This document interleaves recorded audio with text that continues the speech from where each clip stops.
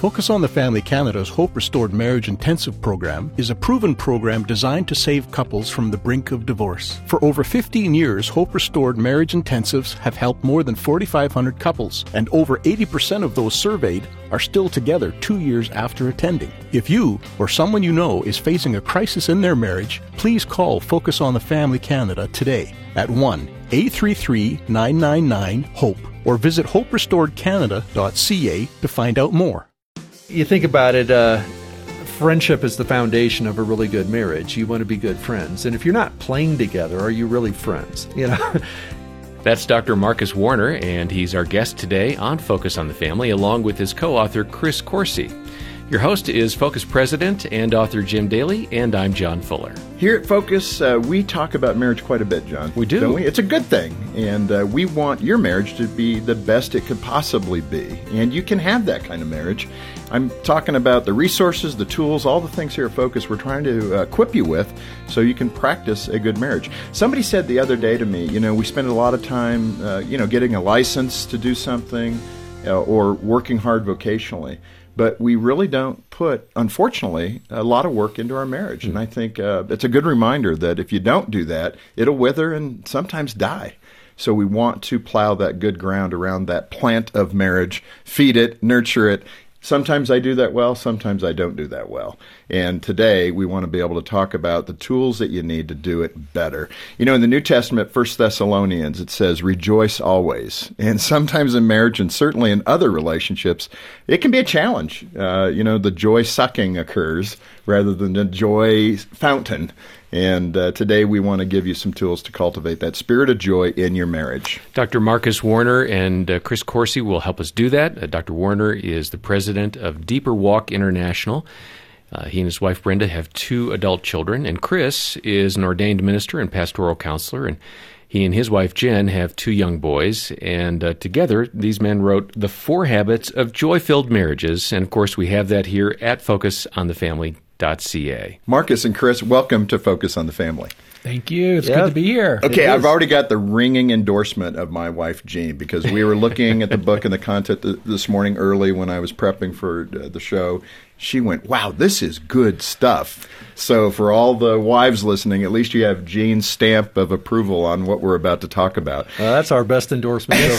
We'll take that. I think it's because she wants to put a few of these things into practice, is my guess, for me to be able to do these things. But, so often we look at the purpose of marriage, and some marriages, I'm sure, they shake their heads at times, the people in those marriages, thinking, Lord, why did you create marriage like this? Yeah. And the interesting thing, it typically, if not always, points back to us, because what the Lord is trying to do, I think, in the institution of marriage and what He created is to make us more like Him by making us more selfless, giving yourself to another person. Yes. And the big question is, now, how do you find joy in that thing that does not come to the human nature, the fleshly nature, so easily? Where do we find joy in that? No, that's a great question, because a lot of times we forget that we usually get married because we're convinced we'll have more joy with this person than without them. What we've also found is that brain science has shown us that joy is far more fundamental to the human experience than we've made it. Too many of us have treated joy like it's the icing on the cake of life, instead of that it is actually the fuel on which life is meant to run. That's interesting. Yes. Chris, again, from your perspective, what role does joy play in marriage? Joy is foundational.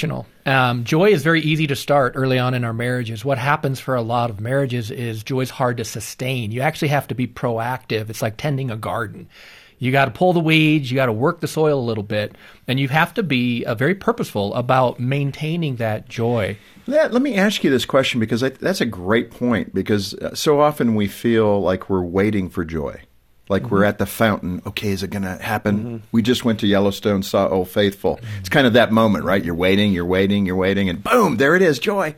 Is that what we do too often in marriage? Instead of cultivating it, we're waiting for a circumstance Definitely. To dictate that joy? Definitely. We're waiting, we're hoping, we're praying, and we just sometimes wish that God would just zap us with a full bottle of joy. And many times it's kind of like Adam and Eve had to tend the garden.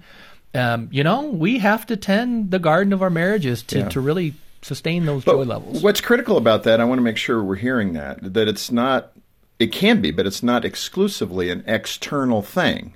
That joy comes from within, too, and that's probably the most sustainable. We should probably define what we mean by joy, because people are all over the place on that. And for us, from a brain perspective, right, that is that we have the right side and the left side of the brain. Joy is a right brain experience. Now, our choosing and our thinking are on the left side of the brain. So a lot of us are trying to think our way into joy and choose our way into joy. But really, joy is this reaction that we have to being with somebody. So a lot of times when it happens in marriages, I'm waiting for the other person to make me joyful instead of doing the things that cause us to be happy to be together. In other words, so what we're doing in joy is we're looking for more and more reasons to be happy together, more and more ways to be happy together. And because our brain reacts to that. And so from a brain science perspective, it is always a relational word. Okay, that's good. And we're going to get to that throughout the program. Let me move to something you call the joy gap.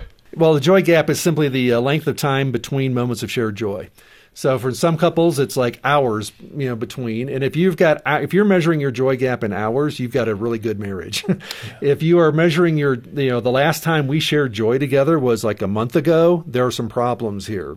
So the gap is, how long has it been since we were both experiencing joy from being together? Now, do you and Brenda have your wife, Brenda? Do you have an She's here, yeah. And, come on in, Brenda. You were a guest her. Exactly. She told me to say it. She told me to say it's ours. No, we're good. What's a safe story that you could share as an example of this? Something in your marriage, maybe where you struggled, the joy gap. Yeah. Example. Well, we got partway into our marriage and realized that we had a huge joy gap.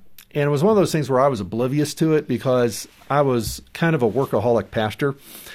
And I thought everything was fine because as long as there wasn't a flaring mess, I figured our marriage was fine. And then so you were managing it. I was managing the marriage. But then what I realized was that she was actually withering away from this lack of joy because joy is the fuel on which the marriage runs. And so if there isn't enough joy going on there, she's going to feel like she's not important to me. And our marriage is actually withering, and I'm not aware of it. So we realized we need to do some things. We didn't have this vocabulary back then, but realized we need to do some things to shrink this joy gap in our marriage and infuse it with more relational joy.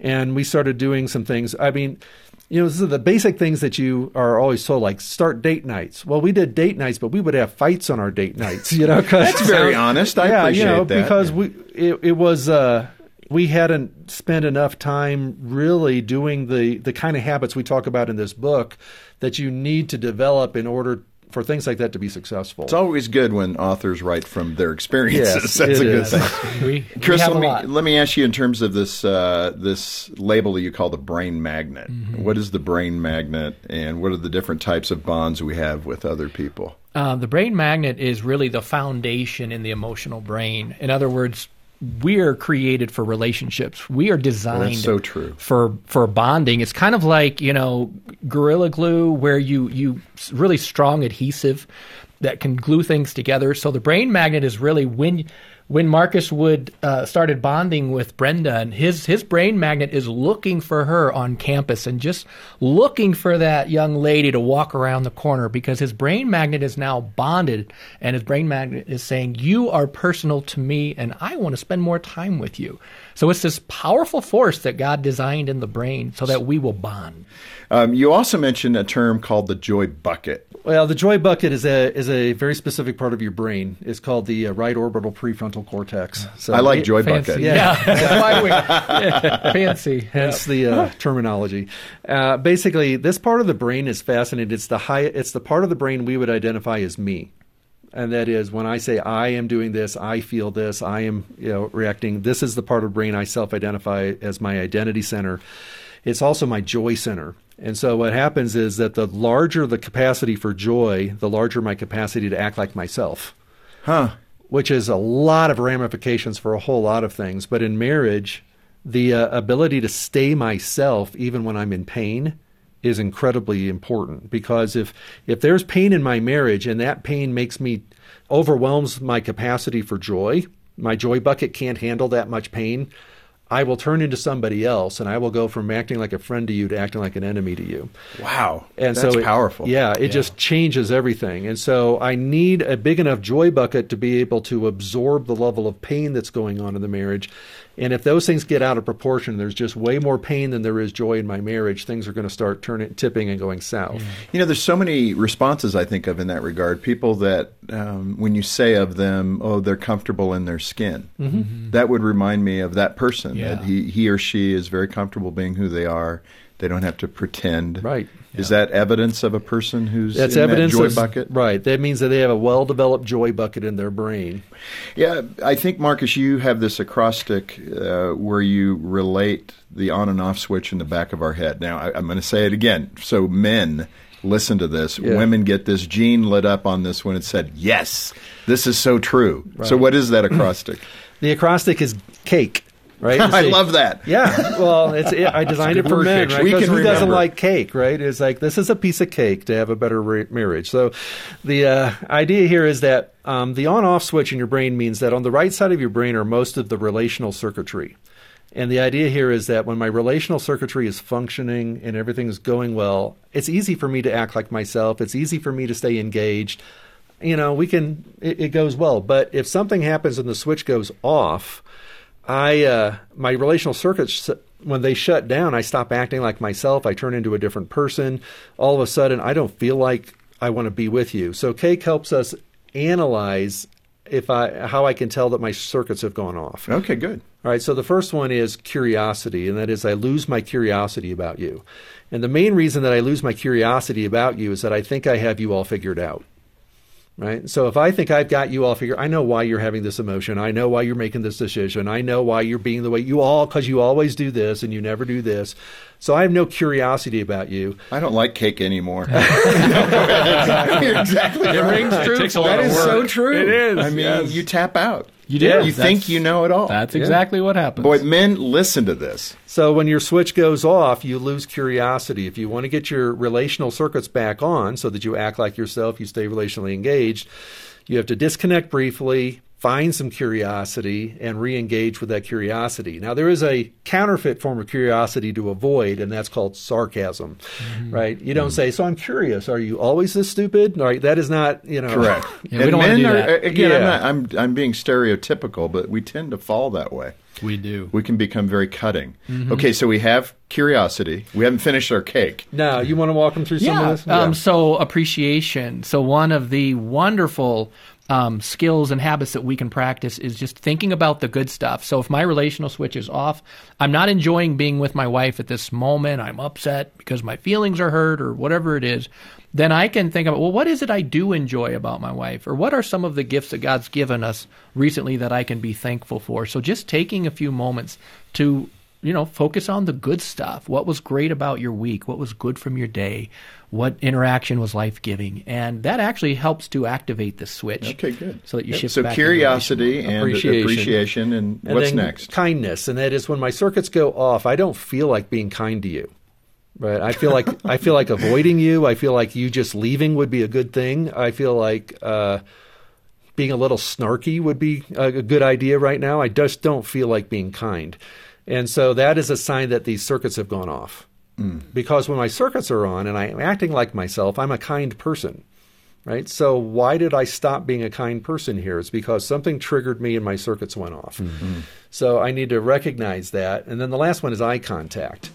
So a lot of times my wife will say to me, would you, look at me, look at me. And I'm like, I'd rather not. That's a sign that my circuits are off. This Focus on the Family broadcast will continue in just a moment. I remember just getting really panicky, no, I have to figure this out right now because my son's going to come home from school in 2 hours and I have to know what to say. When Holly's son was considering suicide, she called a Focus on the Family counselor. All those years I'd been listening to Focus, I was thinking about how they were like that practical guide for me. That was sound advice I could get from them. I didn't really know where else to turn. I'm Jim Daly. Working together, we can rescue hurting parents like Holly and give families hope. We need the truth that Focus on the Family brings into our minds, and into our homes. We need that if we're going to raise up the next generation of believers to walk in obedience and to walk in the truth that God loves us. Donate by calling 800-A-FAMILY or visit focusonthefamily.ca/give.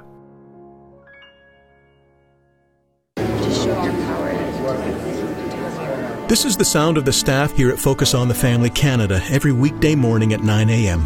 Petitioning God for those with crisis in their marriage, for those who want to become better parents, and those who are lifting up loved ones to the hope that one day they will know the salvation that Christ has to offer.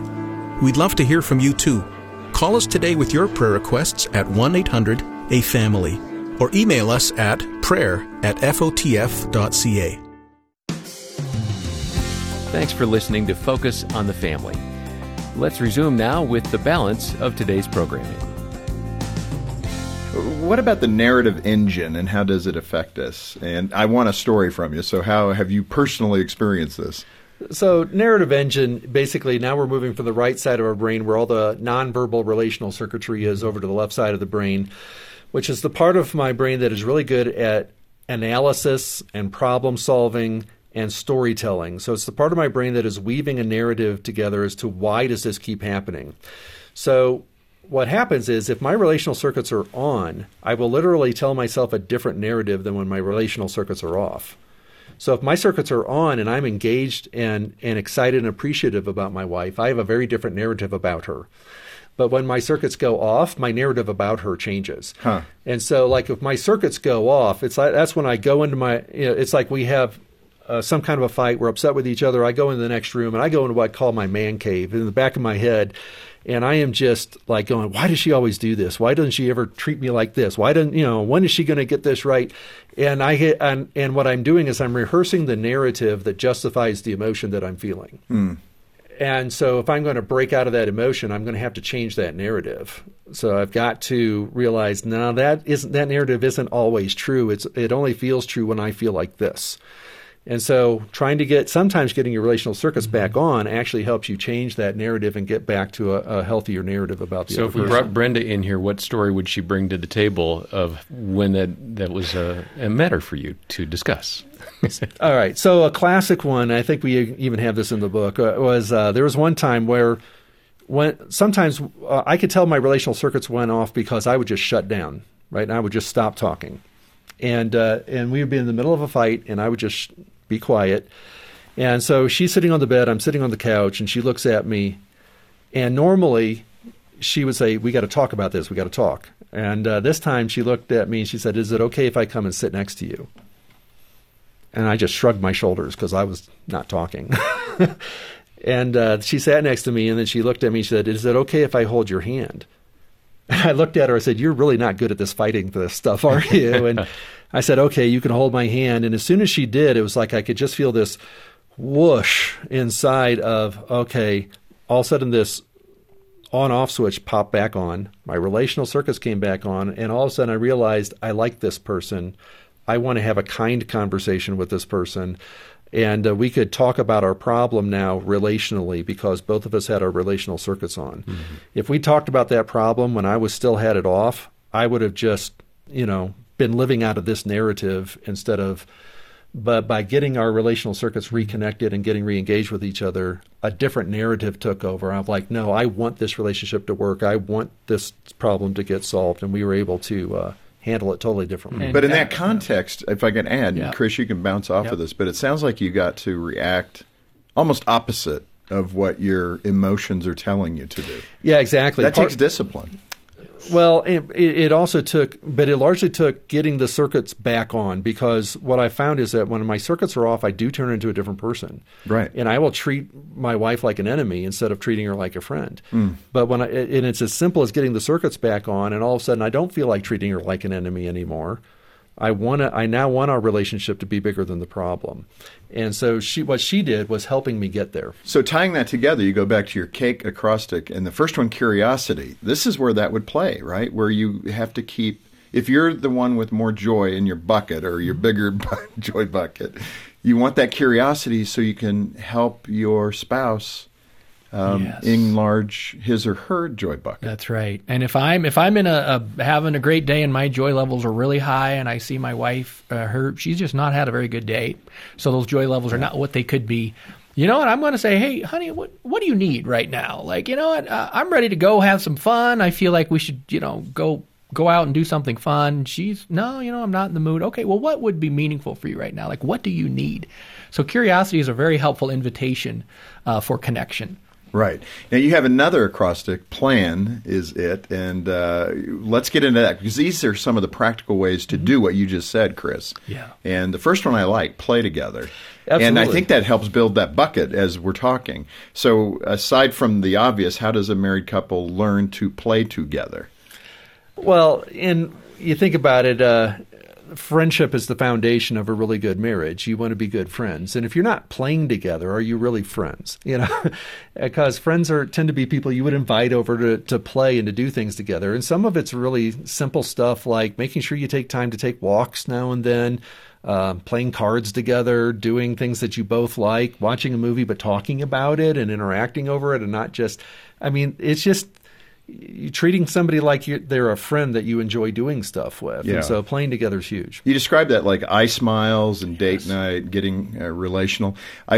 Jean and I were talking about this morning, and she said, actually I said it to her. You do I smiles through the phone. When she answers the phone when I'm calling, she's so upbeat. And I said to her, that is so good for me to hear. Yes. When I call, hello, how are you? It's just upbeat. So it's like a phone smile. It is. And you know what? Smile, yeah. Joy is best grown visually and through voice tone. And so that's exactly right. You can hear it in the voice. Are you glad to be with me? And that's what our Joy Center and our Joy Bucket's always asking. Are you glad to be with me right now? And that leans into the next one, listen for emotion, the L of play. Right. What is that? And for us, people that may not understand that clearly, give us some concrete examples. So going back to the right and left side of the brain, the left side of your brain naturally listens for problems, and the right side of your brain, in order to train it, needs to be trained to listen for emotions. So what happens in a lot of conversations that I have is as soon as I hear the problem, I quit listening because, that's the problem. I can fix that. I'll let you finish whatever you're doing, but we'll circle back and fix the problem. That is such a big landmine. Yeah. But also, I relate to that. So part of what we're telling people in learning to listen for emotion is the idea that you listen for emotion first. And so where most of us make our mistakes in all kinds of relationships, whether it's leadership or parenting or marriage, is that we lead with problems in our conversations instead of taking the time to listen for the emotion. All right, we got to move quickly. So that's the P and the L of play. Now, appreciate daily. That sounds like a no-brainer for us as Christians. It does, but a lot of us confuse gratitude with appreciation. And that is, if I just say, well, thank you for doing that, that's almost a left brain task, and I can check off my list. Appreciation is where I take the time to really let them know how it made me feel, how it affected me, how good this was. In other words, taking 3, 4, 5 minutes, to let people know that this was really something I appreciated. Yeah. Chris, your wife, Jen, we got to get her in here. You have a little story about you and Jen. What happened? Yeah. So when we were newlyweds, we discovered something very important, that at night when she tries to fall asleep, she has a very busy brain and she can't fall asleep. And I'm a light sleeper. So we discovered this was not making a very restful night for either of us. So I was learning about all this brain research, and I thought, let's try an exercise here. So one night we decided, while laying in bed, just cuddling, we shared 3 things from our day that brought a smile. So 3 good moments, good things from our day. Could be very practical, like, hey, I really enjoyed watching the snowfall today. That was really meaningful. Then she does her 3. And then I share 3 things I like about her. I appreciate, honey, that when our friend came over this evening, your hospitality was amazing. I really like how warm and hospitable you are and how you make our home just a joyful place. So I'd share 3 things with examples. She would share 3 things. And it was this point in the exercise, I could physically just feel her body start to relax. But there was one more step.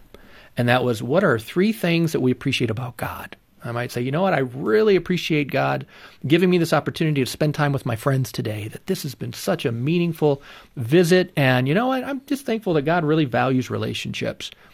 My 3 things, with examples, she shares her 3 things.